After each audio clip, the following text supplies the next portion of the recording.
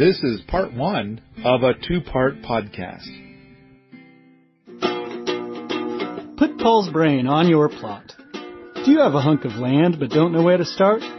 Do you have a world-changing permaculture idea and you need some feedback? Do you feel like the guy in overalls may inexplicably hold the keys to all your wildest permaculture and homesteading dreams? Well, you're probably wrong. But if you want to give it a go anyway, you can hire Paul for a consultation. He will be all yours for a whole entire hour. Schedule your Paulversation today at permies.com/consult. permies.com/consult. All right, the numbers are counting. You got a list. You're gonna right? Your list is ready? Yes, I got a list. Okay, so I'm here with Cat 2, not to be confused with Cat 1. And so Cat is here, but she's a totally different cat than the cat that was here 5 months ago, last summer. It's November now. Thanksgiving's approaching. And so Cat said that she felt like I should record a podcast that is a biography. A little more biographical than normal. And I said, why the fuck would anybody want to know, like, where I was born? And she said, not that. What? Don't be stupid. And so, all right. So she's made a list of questions, and I don't know what they are, but apparently they're going to be a little more personal, but somehow tied into permaculture still. And so, and one of the examples that she gave me in the beginning was pretty good. But let me turn this around on you, Kat, just for a second. So you live in Tacoma normally, and the aroma from Tacoma is no longer there. I know because I've driven past Tacoma recently, and I didn't smell anything. So you're making a face like, oh no, it's still there. It's kind of moved north, like between Tacoma and Seattle. Oh. Okay. And it's occasional. It's not all the time. Okay. All right. Because it used to be there's a paper mill there, and you driving down the freeway or something by Tacoma. Wow, that was a powerful stench. Now we have a different aroma. It's the very green aroma. Yeah. All the industrial areas and half the city smells like pot 90% of the time. That's right. Washington State legalized marijuana. That's right. And now I know that you have mentioned that since you're living in the city, that I kind of read the subtext in that living here, which we are extremely rural, maybe there's some benefit. Like, are you enjoying the benefit of it? I don't know. Is it? I have not asked you, so now I'm going to be surprised by what you say. So being here you've been here like what, 3 or 4 weeks now? Yeah, I think this is the end of my 3rd week. Okay. All right. And you, whatever it was that was, because it sounded like there was like a bunch of, I can't do this and I can't do that, and it's like this and it's like that, and there's a bunch of stuff that was unpleasant being in Tacoma. That's more like just being in any city. And so here you are, not in the city. Yeah, and I've only taken allergy medication twice in the last week, and I've been outside most days and still been able to breathe. And I think I've only used my asthma inhaler once the whole time I've been here. So, yeah, those are big improvements for me. All right, so something's better about being here. And so, good. That's kind of what I was fishing for. All right. Wow, that is a long list. Okay. Now, the question that you put to me, and so it's the only one that I know of, is like, how did I even get started with gardening? And because you were saying that what people would want to know is, because it all sounds really hard. And I do think, and let me ask you another question before we get into it. I think that my position on things is like, if we're going to look at the Wheaton eco scale, it's like level 7 stuff. And so most of it is just fucking nuts to most people. Like 0.1% of the people are thinking that it's cool, and the rest are like, this is a shit show. This is a dumpster fire.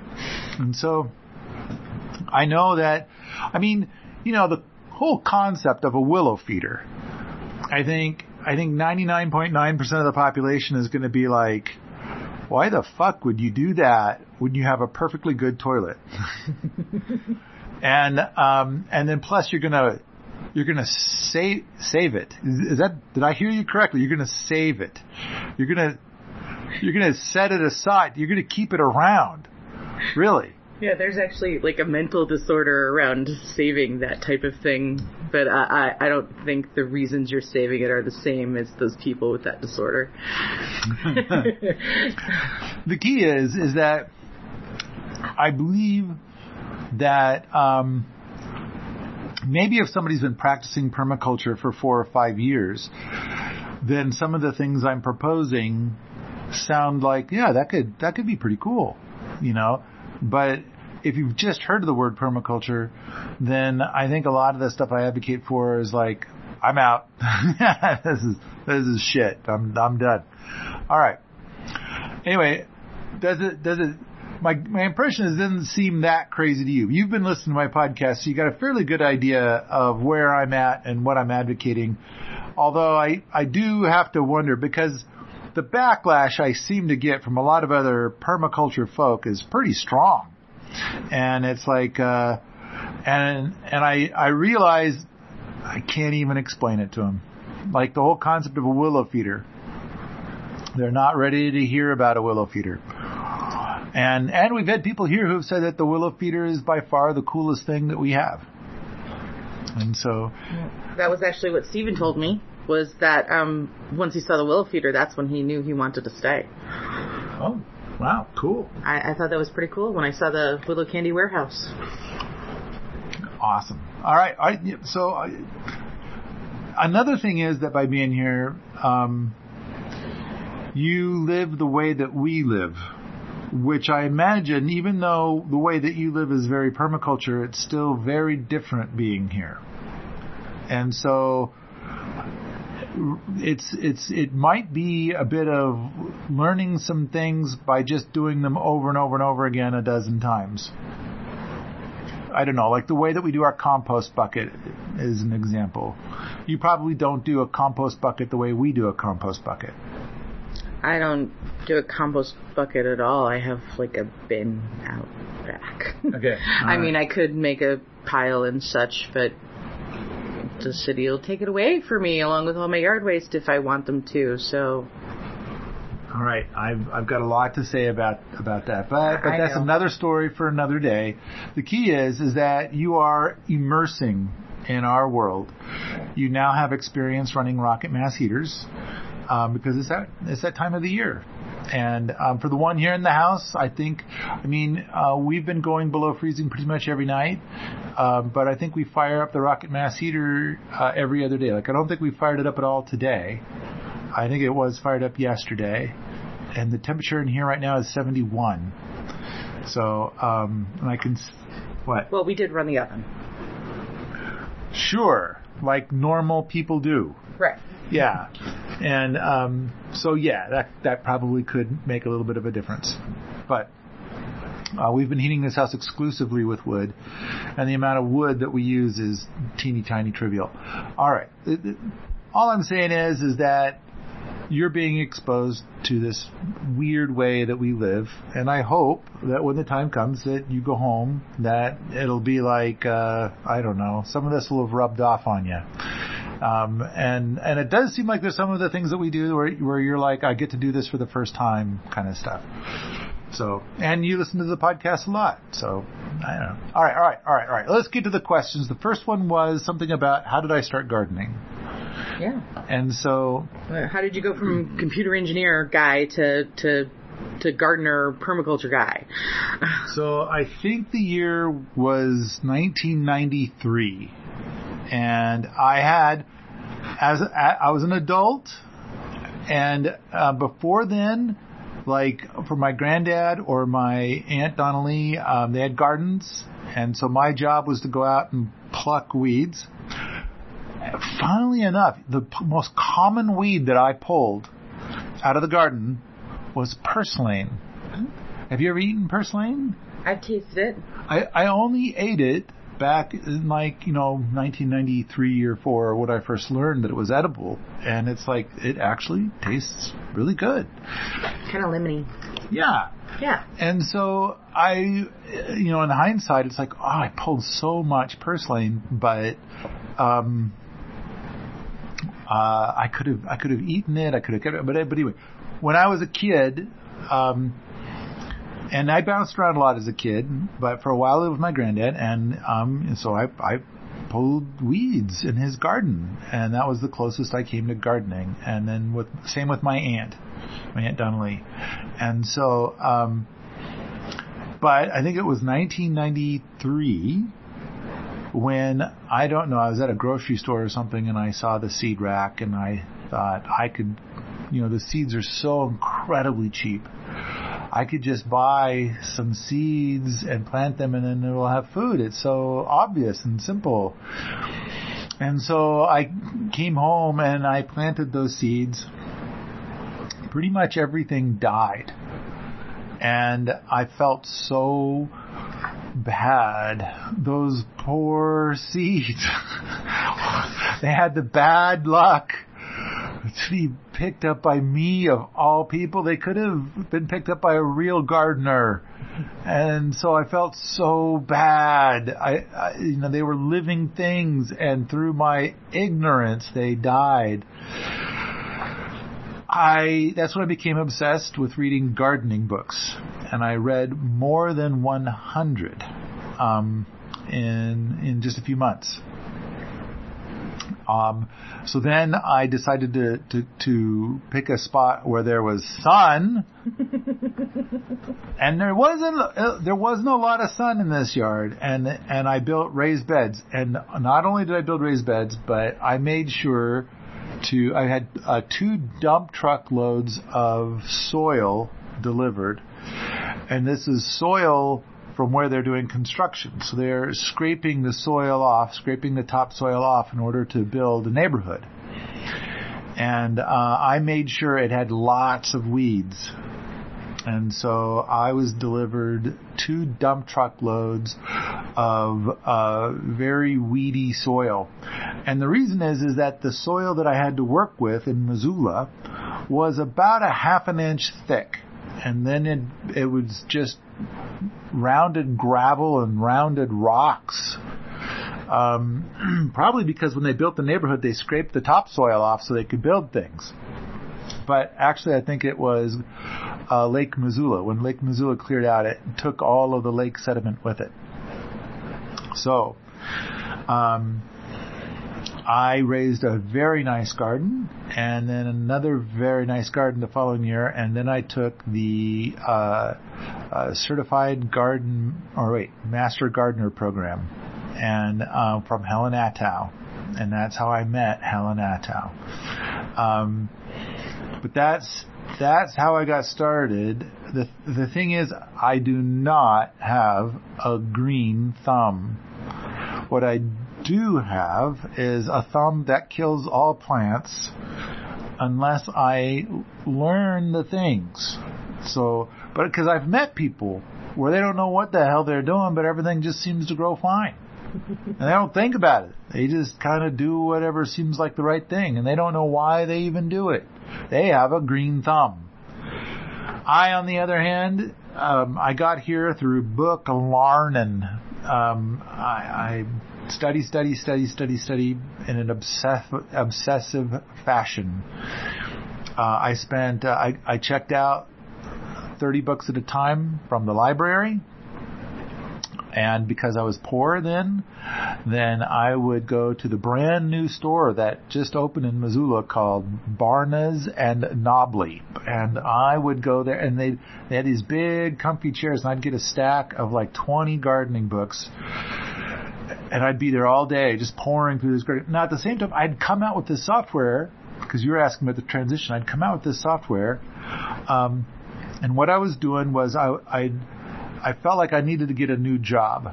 And so I needed to most of the stuff that I worked on either worked on massive systems or stuff I wasn't allowed to talk about. And so I felt like anybody could write a bunch of lies on a resume. I needed something that could prove my skills, something they could stick into a computer and see it go.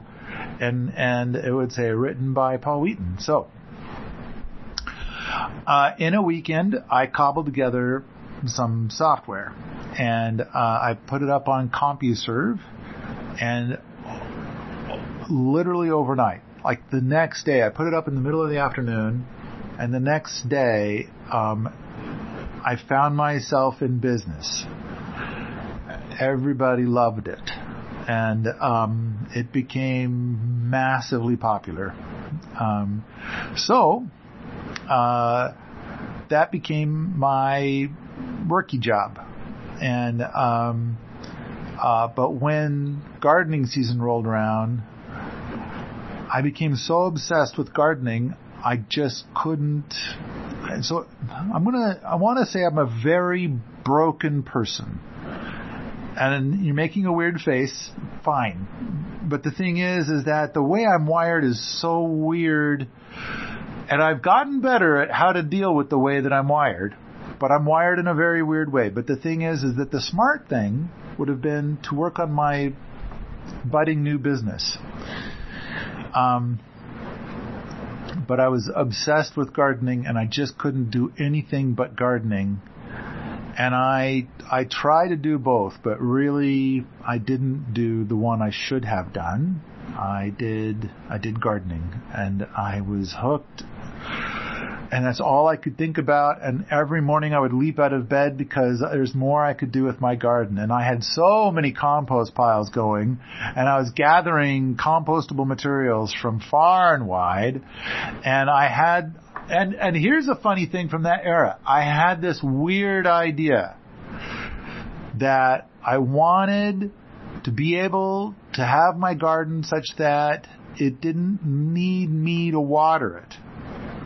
And so I actually came up with this idea of putting like little butter tubs, those margarine tubs, in the soil so that they'd fill up with water and hold water better in the soil. But I didn't do it because I knew that that would make it anaerobic.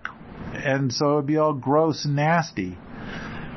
So it was this idea, and I'm trying to figure out a way to do it. Maybe if I slowed it down, poked holes in the bottom of the tubs. But then I'd have plastic in there. I don't want plastic in where my growies are. But basically when I learned about hugelkultur, it was like, finally, the true answer. And this is partly why I'm so bonkers about how awesome hugelkultur is. Okay. You asked a question about how did I transition. Did I answer the question, or did I somehow cleverly avoid it? I think you answered it. I think you answered a couple of the other questions, or started to, too. Okay. So, I'm assuming, maybe I'm wrong, that SEP was your introduction to hugelkultur? Actually, no. No? Although I did get SEP's stuff, I think it was in 2001 or 2002. He had the 3 VHS tapes, and I bought those, and they were very expensive, and I had to pay even more to get them shipped over from England, of all places. So, and then I proceeded to watch them over and over and over again. But it wasn't until 2005, January of 2005, when I attended my very first PDC, and that's where I first heard the word hugelkultur. Now, that said, by that point, I had already read the book Gaia's Garden, and it turns out hugelkultur is mentioned in Gaia's Garden. And so it's like, apparently I glossed over it somehow in Gaia's Garden. But during the PDC, I was so inspired by it, and I think everybody there was keen on it. We were at some point where we were hiking for like a mile from some farm to some other place. I don't remember why. But as we were all hiking in a line on a trail, we all started kind of chanting, Hugo culture, Hugo culture, Hugo. I have no idea why. It didn't mean anything. It wasn't any, but we did that and it was funny and it was delightful. So that's a thing that totally fucking happened. So, after the PDC, I Googled it because we had this new googly-roo. And I Googled it and there was no other Hugo culture on all of the interwebs. So I wrote the very first page on internet about Hugo culture. Now it is possibly a bit outdated and I should go in there and polish it up a bit. So, you said that you don't know how you glossed over it, but maybe that was part of your progress on the Wheaton Eco Scale. All right. As maybe. It was too far advanced at the time, the first time you ran into it, to really click. Well, we did that thing where it's like the 17 podcast review of Gaia's Garden, where we go chapter by chapter reviewing like everything. And that's when I saw it. Like, holy shit, there it is. I must have gone, but it was a very, very tiny sidebar mention. It was, and it didn't exactly, describe it in detail or anything. Yeah. So backing up for a big second, kind of going chronologically, were there things other than just weeding the garden that you experienced as a child that helped you to prepare to be interested and even love permaculture and homesteading?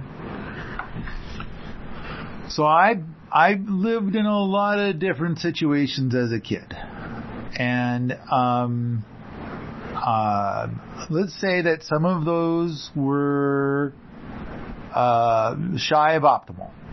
And I can never say I had a bad childhood because I never had any of that awful sex and rapey stuff that I hear some kids have to go through. I never had to go through anything like that.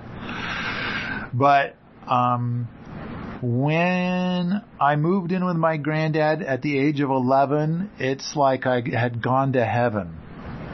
And so we have an apple tree out here that is a yellow transparent. And although it is contrary to my greater goals for how to do apple trees here, I have to have a yellow transparent because Granddad had one apple tree and it was a yellow transparent. So they come on very early in the year. They're edible for about 3 days and then they're gone. And I have a yellow transparent in Tacoma. So the key is the yellow transparent apple has a certain flavor to it that's a little different than other apples. And I need that. And it is so important to me to taste that flavor. And so we had quite a few this year. I don't know. It's the earliest apple ever. And then it's gone so fast. So it's like, get your apples, eat them now, shut up. They're gone. Was that kind of like the magic taste from childhood of like the first homegrown delicious produce as opposed to the store-bought ick? Let's just say that as a kid I was very disposable before getting to Granddad's. And then when I was at Granddad's, it was so different. So 3 meals a day are cooked for me. That was bizarre and awesome. And I remember being so happy to be there and wanting to please him so much because I was so grateful that I tried to clean his shop. And I'm 11, right? But I'm still a giant kid for 11, And I remember I was going to tidy away a 24-volt tractor battery. So it's quite a bit bigger than a 12-volt. So it's heavy, and I'm a kid. And I'm trying to move it, and I dropped it. And it broke. And Granddad heard that, and he came running. And I'm like, oh, fuck. I have just ruined this really awesome thing. I was trying to do a nice thing, and instead I break this very valuable thing. And the second, like the instant Granddad came around the corner, and I thought I was going to catch hell for this. Like, you know, oh no. He said, "Are you okay?" And that's all he cared about. He didn't give a shit about the battery. All he cared about was if I was okay. So, you're asking me, was there anything from my childhood that made me... So, Granddad not only lived out in the country, but it was the country of the country of the country. We were a long ways out. And we were a long ways out in very rural county. So, like, we might see one car a day going down the road. And when we could see it going down the road, we knew who it was and where they were going. And if we didn't recognize that vehicle, we got really concerned, because that was like once a month there was a vehicle we didn't recognize. That's how far out in the country we were. But this was 500 acres, and he taught me how to drive a tractor. He taught me how to drive a truck. That's a funny story for another day. We had cattle, my uncle's cattle. I got paid 18 cents a bale to get up at 5 o'clock in the morning and go feed the cattle, get back in time for 6 a.m. is when breakfast is served. I know it's 6 a.m. because the radio would be on and it would have static, and at 6 a.m. you could hear the Star Spangled Banner, and then the opening stuff for KWVR, Wallowa Valley Radio. And so exactly 6 a.m. and that's when breakfast hit the table. And you're expected to be at the table sitting down to eat your breakfast when the Star Spangled Banner started. So, yeah, this may have something to do with it all. I went from being disposable and, I don't know, maybe loathed even, Maybe I suppose, even though I tried not to be a burden, I was seen as a burden. I was an unwanted child. And then I was wanted. And not only wanted, but it was awesome. We got up at 5 o'clock. Well, before 5 o'clock every morning, and we went and we did all kinds of farm chores, and we ate our breakfast, and then we went out and did more farm chores, and then we had lunch, and he cooked lunch, and I did the dishes, then all afternoon was more, stuff. We're mending fence, we're moving the cattle, we're feeding the cattle, there's just stuff that has to be done. It just has to be done. It just has to be done, and we're doing it. And I don't know. It's like there was nobody else around but me and him. We were besties. And he was awesome. And at night, after dinner, we'd read books. Although I got to tell you, every once in a while, well, first of all, he would turn on Lawrence Welk. I can't tell you how much I hate Lawrence Welk. And once in a while, we would watch MASH, but he would complain the whole time, bunch of damn hippies. And we did watch Have Gun Will Travel. He liked that show. And somebody gave me a record with some music on it, and I tried to play it, and he did not care for it. It was definitely not Lawrence Welk. But we read a lot of books. We did a lot of reading. Usually at night it was totally quiet while we each read books. I don't know. I went from being unwanted to very wanted, and it was out in the sticks. It was rural. We were very busy. People talk about how bored they are out in the country. There's nothing to do. And it's like, there's always something to do. There's so much to do. And here's something else. So supposedly I'm a smart kid, and whatnot. There's stuff. I don't want to get into that. But I remember over and over and over again, we get to a thing that needs mending. And he would take a step back. What do you think we ought to do? And I'd have a think. And I'd make a suggestion. Well, if you did that, then this other thing. Oh, okay. I mean, I've never looked at any of this stuff before. I don't have any idea what to do, but I would try. He asked me to think of something, so I'm gonna try to think of something.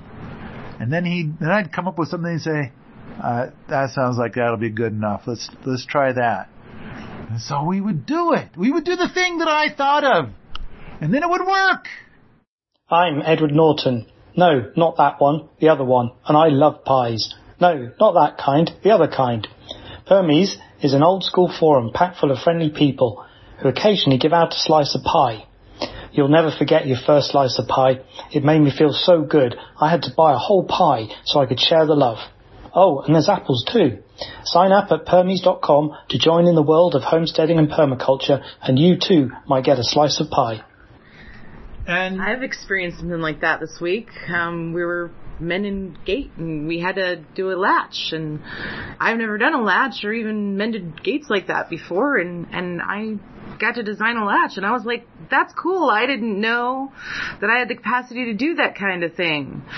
And the consensus was, yeah, you kind of discover that stuff about yourself here in boot camp. So it sounds, I can relate to that boy feeling that sense of accomplishment that's very different from like a school accomplishment, for example, or a work achievement in a worky job. Yeah, I mean, I think, like, for example, I remember being behind this tractor that had to be like a 1910 tractor. I mean, it was so old.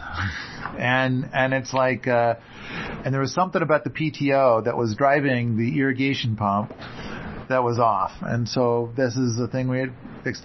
But I also remember, there were these springs on the property, and some trout had worked their way up the little, creaky, kind of like, creek's not even the right word. Ditch might be a better word. You could easily jump over it, but there got to be some trout in there, and I'd go throw a hook in there with a grasshopper and pull out some trout and bring them home, and Granddad would do this big thing about how I'm the founder of the feast, and this is so good. And I'm just picking all the bones out of my mouth. Like, this is a lot of bones. And he never complained about the bones. This is so good. Oh, I don't know if I've ever had trout this good. And so he made such a big deal. So yeah, is there something from my childhood that makes me so keen on homesteading and permaculture? Yeah, maybe. Maybe. Sounds like you're kind of sharing that experience with a lot of people now. So fast forward a little bit, like, graduated high school, you probably either going to college or have just finished college, so you're a young adult, but you haven't really started doing the gardening thing yet. What were you like or interested in then before you found the gardening thing? Like, how would your friends describe you in 3 to 5 words or a sentence? Oh, that's easy. Obnoxious. I think everybody wanted to make sure that I knew how obnoxious I was. So, obnoxious. I mean, at the same time, I was very obsessed with software engineering. I developed a lot of my own theories about software engineering and how to do it. And I did a lot of it. In this period of time you're talking about, I do want to say Granddad died, and for more than a year I couldn't do anything. And so part of me being broken, I mean, I was all fucked up. It was really hard on me. So, but about a year and a half later, I started getting back into it again and doing things. But I don't know, this time period. I owned a bicycle, and I refused to own a car. I went everywhere on my bicycle. That made you popular with the ladies, didn't it? Not exactly. I was a by myself fella an awful lot, but there was a period of time when I was 21 or so, 21, 22, somewhere around in there, and I worked as an accounting clerk for Fred Meyer in Portland, Oregon. And I worked in the accounts payable office. I was one of 2 guys working with 70 women. And then we had this new mayor, Mayor Bud Clark. He was a bartender. He was voted as mayor. And then he came up, because us fellas, we were required to wear ties to work. And, I'm sure there was dress codes for the ladies too, but, I did not like wearing a tie. And I had to shave every day too.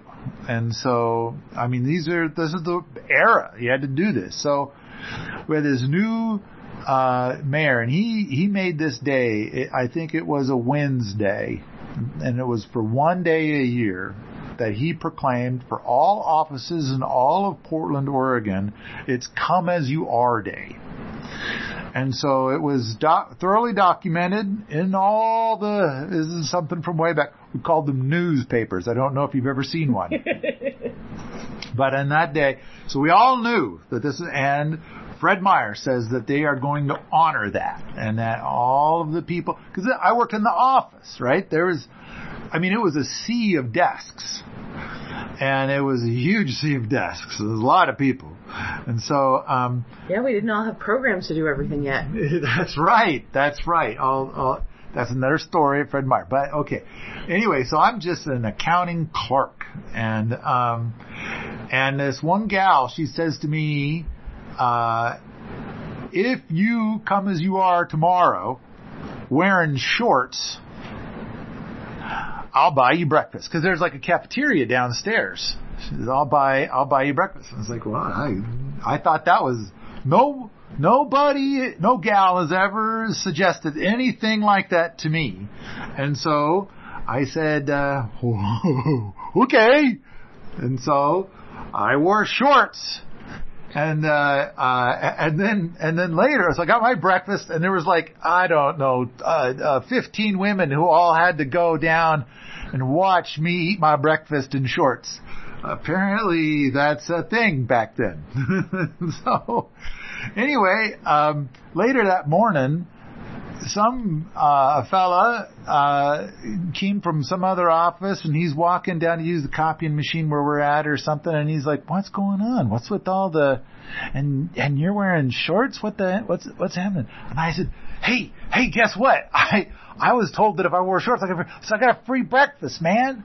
And so then he's like, "A free breakfast?" And so then he's wearing a suit, right? So he starts rolling his pant legs up and trying to show them off. "Hey, ladies, I'm feeling a bit peckish. I'd like to have some breakfast. You know what I'm saying?" He didn't get any breakfast, but that was still pretty funny. That was funny. I don't remember what the question was. It was about what you were like as a young man, and you said they would. So, in what way were you obnoxious? Were you the obnoxious know-it-all, or were you the obnoxious, obsessed with a thing that nobody else really wants to talk about? I think I was, as much as I live large now, this is 1/10 of what it used to be. So as much as life is glorious and grand, and it's like I just go and go and go, and I do so much, and so it's like I get ideas for things. I was young and full of stupid ideas, and it's like and I had to share them with anybody who would hold still and tell them all of my thoughts, and it was I think for most people it was a bit overwhelming. Yeah. And that might be why I didn't date much back then. Might also be why you have a podcast today. Because then only the people who want to hear it can listen. Well, there's that too. Yeah, only the people who want to hear it can listen. Sure. But I know that, like, my first real girlfriend, she made it her life's mission to calm me the fuck down. and it's like, so she got me different clothes, and she was like, ooh, calm down, man, calm down. Ooh, easy. So, and she was lovely and delightful and good, and it's like, but I did come to a point at the end of our relationship where I came to the conclusion that I was compliant in all of these changes, and I didn't like the person that I had become, and neither did she. And I'd basically become a kind of a nobody. And so I did what everybody else did, and I calmed down, but once I realized it, I went back to my wicked ways. And I think that women of the time were looking for somebody cool, which was not me. I was obnoxious, and I know that because everybody pointed it out. So when you discovered Sepp's work, your videotapes, right? When you watched them for the first time, what about them called to you? Was it like an instant recognition that this guy's really onto something? Or more like he was so far from you on the eco scale that you kind of thought he was nuts, but super entertaining? I watched those videos for the first time, and not only did I love them, but it immediately gave me ideas for things that I did not see in the videos. But I think I probably watched all 3 videos 3 times the first day, and then once the next day. And by the time it got to be 2 months old, I think by then I'd watched them all about 18 times. As a guess, but I know that we showed the Sepultura videos here like a year or 2 ago, and I was thinking that this is probably like the 28th time that I've seen them, maybe more than that. But so what was going through my head? The videos showed him in winter with animals, and all the ponds, and basically, before watching the videos, I was terracing and building lots of ponds, and so it just seemed like he was 15 years, 20 years ahead of me, and it was like, if I work hard and do good things, then someday I can do this too. But I was getting all kinds of ideas above and beyond what was there. And then it wasn't until I met him that I learned that a lot of the things that I'd been thinking of are things that he has now done. And so anyway, does that answer? Yeah, so it's kind of like you're like on the same wavelength. Like here's somebody who's close to my thought processes and inspiring to me because of it. Which I think is most of the people who admire Sepp, I think they're in the same place. They are already like keen on permaculture in a flavor, and they think that they're all on their own, and then they learn about Sepp, and they realize, oh, good. Somebody is ahead of me on this path. That is a relief, because you feel like it could be just stupid. This could all be dumb. And so it's good to see somebody who's really doing it and really knocking it out of the park. Yeah. So Wheaton Eco Scale has come up a couple times. Was there a specific catalyst for that? Yes. Definitely. Observed pattern, or all at once, or gradual? What? How did that happen? So I think I wrote about it in my book, the Building a Better World book. And it might even be on the thread at Permies. But it goes like this. I heard about, I was in the Seattle area. I don't know if I was living there or visiting there or whatever, but I was in the Seattle area, and I heard about a woman who wrote for the Portland Oregonian, so Portland, 3.5 hours away. And she wrote a column about being green or going green or something like that. So for 1 year, she dabbled in trying to live a greener life. And then she resigned. She said, I have to quit because of death threats against me and my family. And so basically the death threats came from people that insisted that she needed to travel a green path that was different than the path that she was traveling. And they felt just this strongly about it. Obey or I will kill you. And so she kind of felt like, I need to drop this column for my safety and the safety of my children. So that is the day that I wrote the Wheaton Eco Scale, and it's kind of like so she's like dabbling with level 1, level 2 stuff, and these people are being angry that she's not doing level 7 stuff, which she's not ready to even try to understand yet. And so it's kind of like, how do we collectively move forward without stabbing each other? And so that was the purpose of making the Wheaton Eco Scale.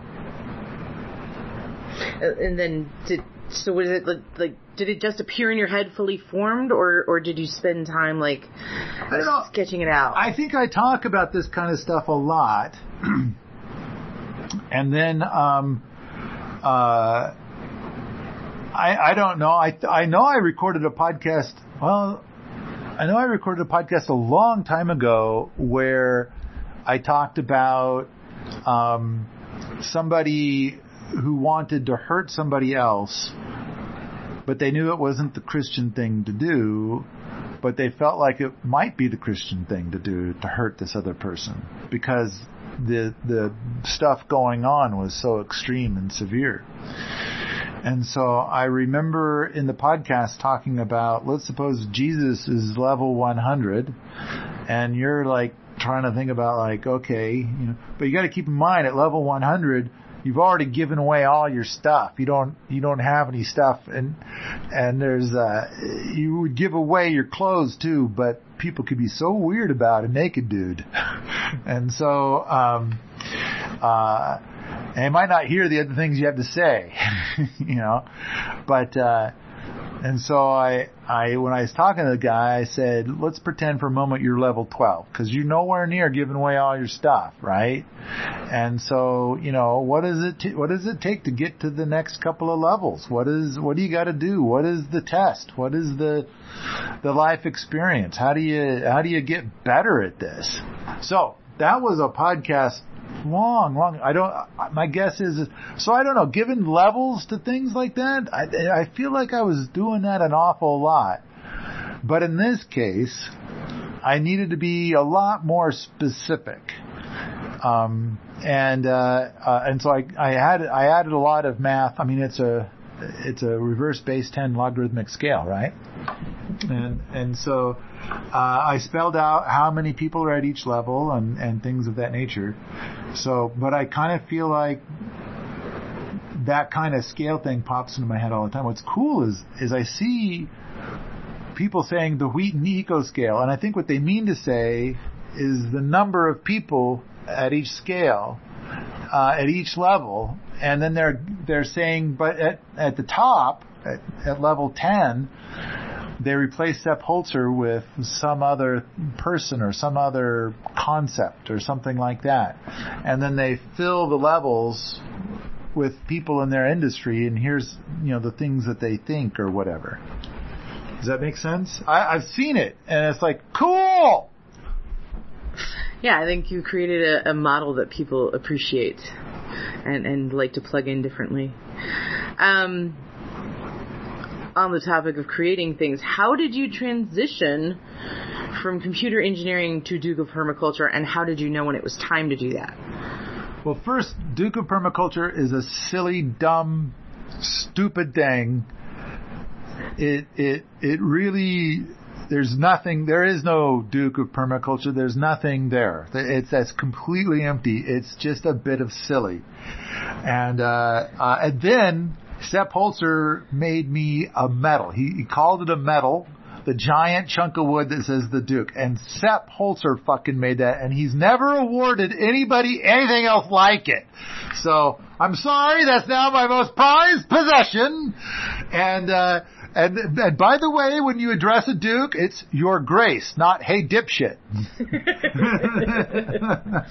So,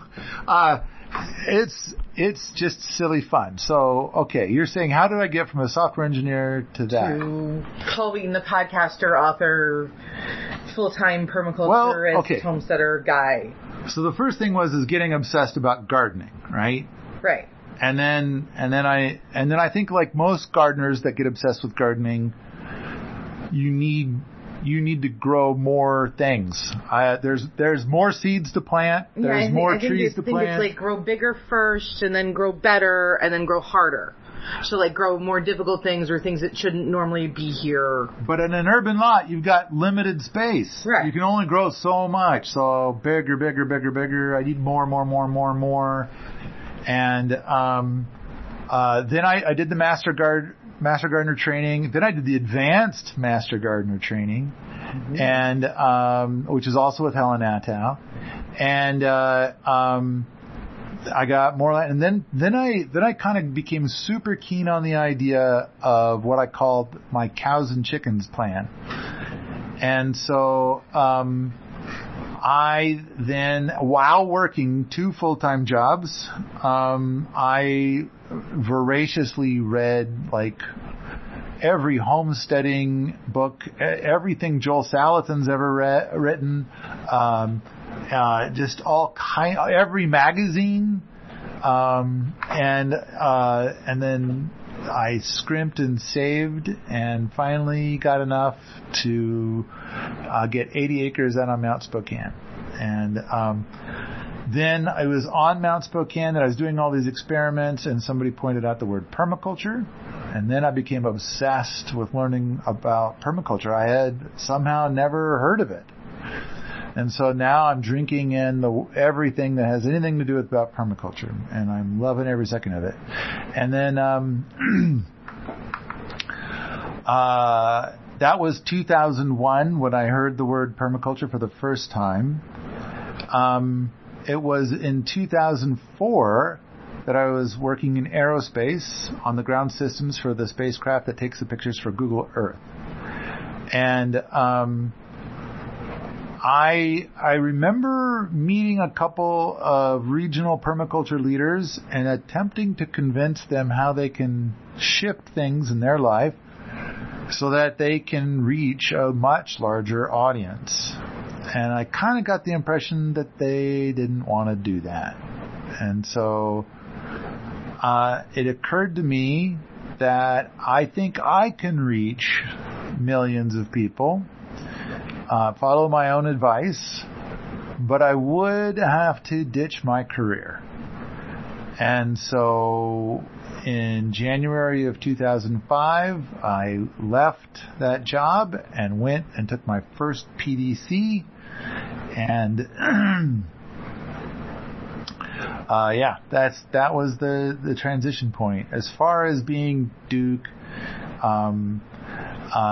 that's just a dumb thing. I said that in this podcast, I said to Jeff Lawton, like, okay, you're the crown prince, because he is. And I don't know, because he's not stepping into Bill Mollison's shoes exactly, but he kind of is. But Bill Mollison being the king, and so I said, okay, you're the crown prince, and Bill was still alive, and then he said, well, then you're the Duke, and I said, I'm going to put that on all my stationery, and that's where the stupidness came from. That's where it started, and it's just a dumb thing. It's just a dumb thing, but still, it's fun. And when Jocelyn was here, then she liked to call herself, she had it in her signature on Permies, Duchess, so she was enjoying it as well. So, but now that position's open. I think the metal stuff gave you is pretty awesome. There's the video of that is on YouTube. Oh, yeah. This podcast is continued in part 2. Hi, this is Mark. There are a lot of reasons to get angry these days, but I prefer to focus on the positive things that we each can do to make this world a better place. The book, Building a Better World in Your Backyard, Instead of Being Angry at Bad Guys, is a great resource for just that. Instead of throwing my arms up in frustration at governments or big corporations, there's a list of ideas that we each can tackle to affect change. Information about this book and other resources can be found at Permies.com.